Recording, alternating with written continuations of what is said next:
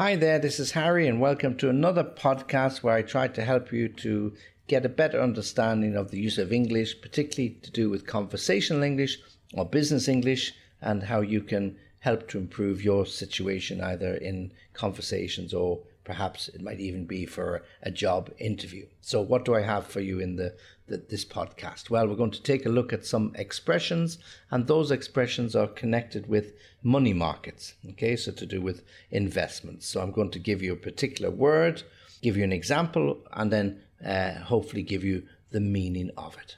Okay, so let's start. So this is about movement in the markets. Okay, so in the recent past, in the very recent past, there have been lots of movement in stock markets, bond markets, oil prices, gold, whatever it might be. So these are all connected with that, and you might be able to understand them a little better.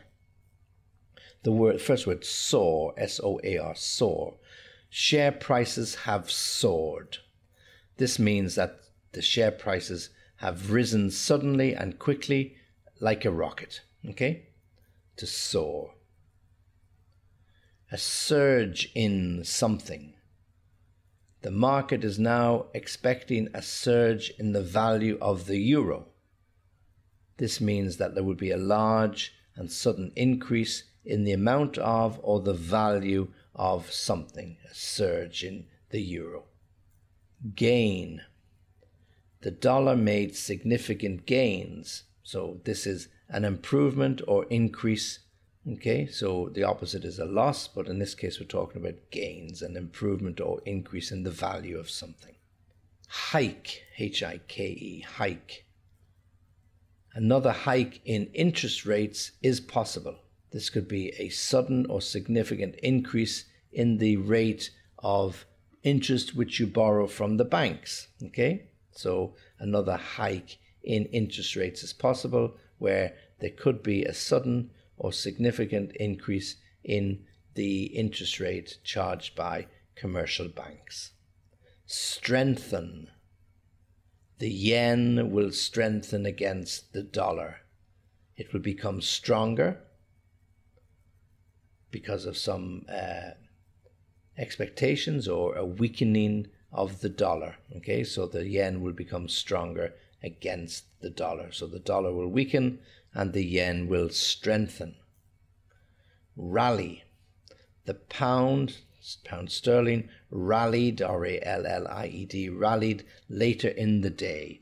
There was an increase in the value of the pound sterling after a period when it had fallen or had dropped. So it rallied or recovered, or indeed we could say bounced back.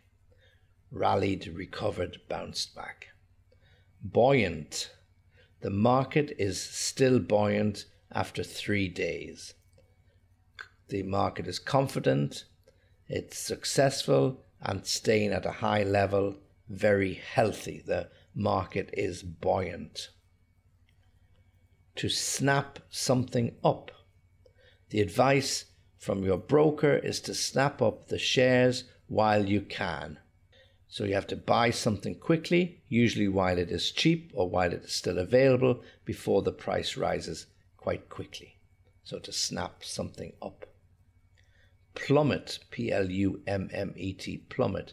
The value may plummet even further once the news hits the market. So there could be a sudden fall, so it could fall suddenly and quickly, similar to a plunge. This is another word for a fall, plunge or plummet, something that goes down very quickly. A slump, an economic slump. The price has slumped to its lowest level in 4 years. The price of oil has slumped to its lowest level. It has fallen by a large amount, the largest in the last 4 years. So slump could be an economic slump, and the opposite would be an economic boom, slump, to fall significantly. To slash something. The Federal Reserve in the USA has slashed the discount rate to 0.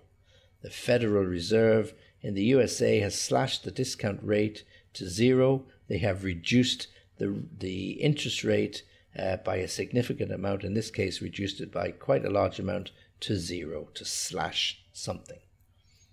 wipe something off. The recession has wiped billions of dollars off stock market values around the world. The recession has wiped billions off the stock market values around the world. So when we wipe something off, we remove something, we remove it quickly and almost completely.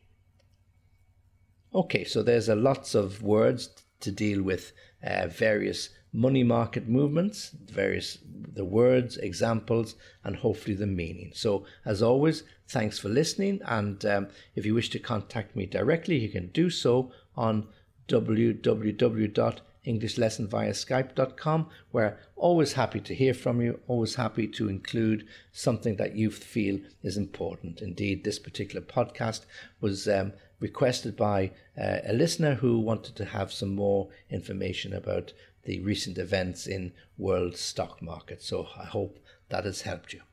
As I said, if you want to contact me about anything, you can do so, or when you find your way to my web page, you'll see reference to the Easy Peasy Club, which is a very economic, a very efficient and effective way for you to access English lessons, for you to improve them. You'll get one pre-recorded lesson with me every week. At the moment, we're on lesson 36, so lots of helpful information, lots of helpful hints for you to help improve your English. So as always, thanks for listening and join me again soon.